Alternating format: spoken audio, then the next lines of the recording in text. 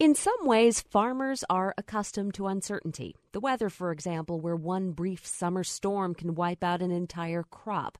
But the upheavals created by the coronavirus pandemic, that was something very different. Food producers encountered some new scenarios with the supply chain, market shutdowns, and more, and maybe learned some things on the way.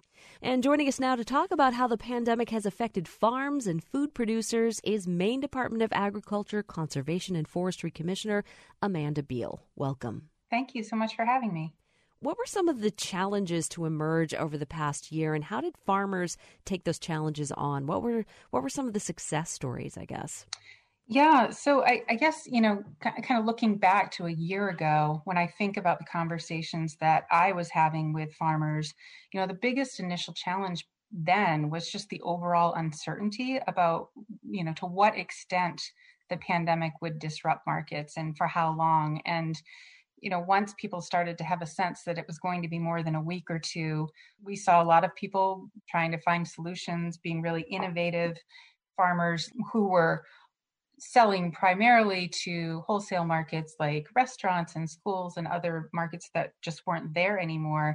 They really looked for opportunities to connect with consumers. And at the same time, what was happening is that as customers were going into grocery stores and seeing that the staple products that they wanted weren't there, they were turning to their local farms and wanting to know how they could buy directly. And I've heard stories of farmers who, didn't even have farm stands, didn't do direct to consumer sales, who had people just pulling into their driveway saying, "What do you have that you can sell?"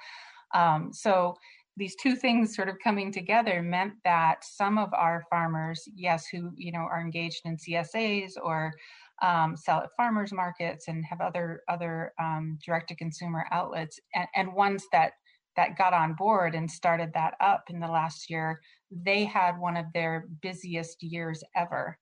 I've heard that over and over again as well. So people were trying to find the produce that they wanted to buy.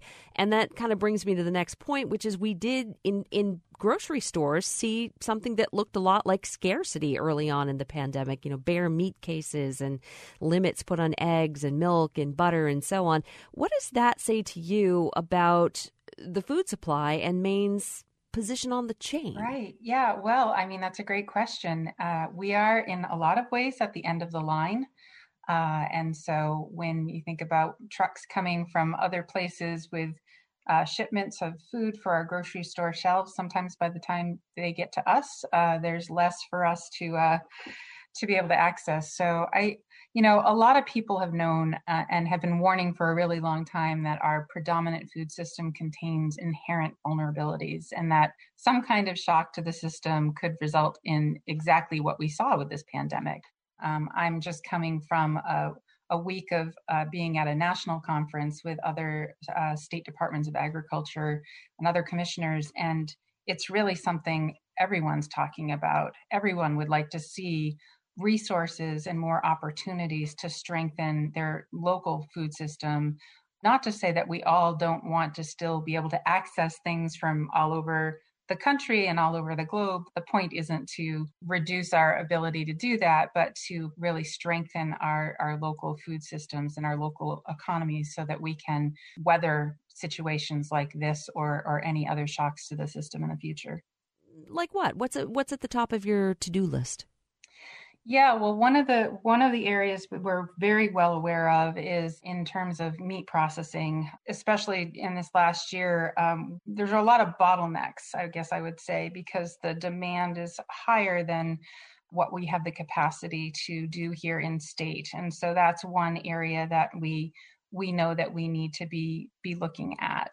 And then the processing of vegetables, there's opportunity for growth there. And what's also great is there are folks out there who are interested in taking that on.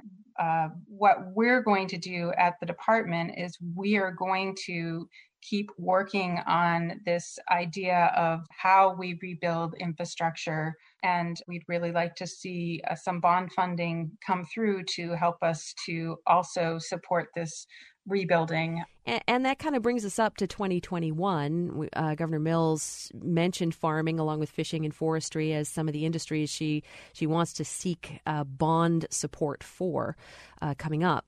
So for the rest of the year, is it too soon to say what kind of a position we're in? People will start planting soon, and give us a little, I guess, state of Maine agriculture going forward.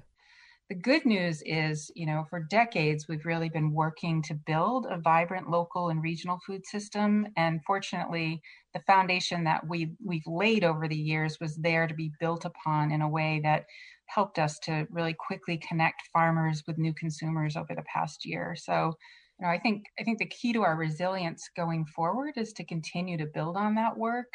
I think that our farmers are going to have a strong year ahead.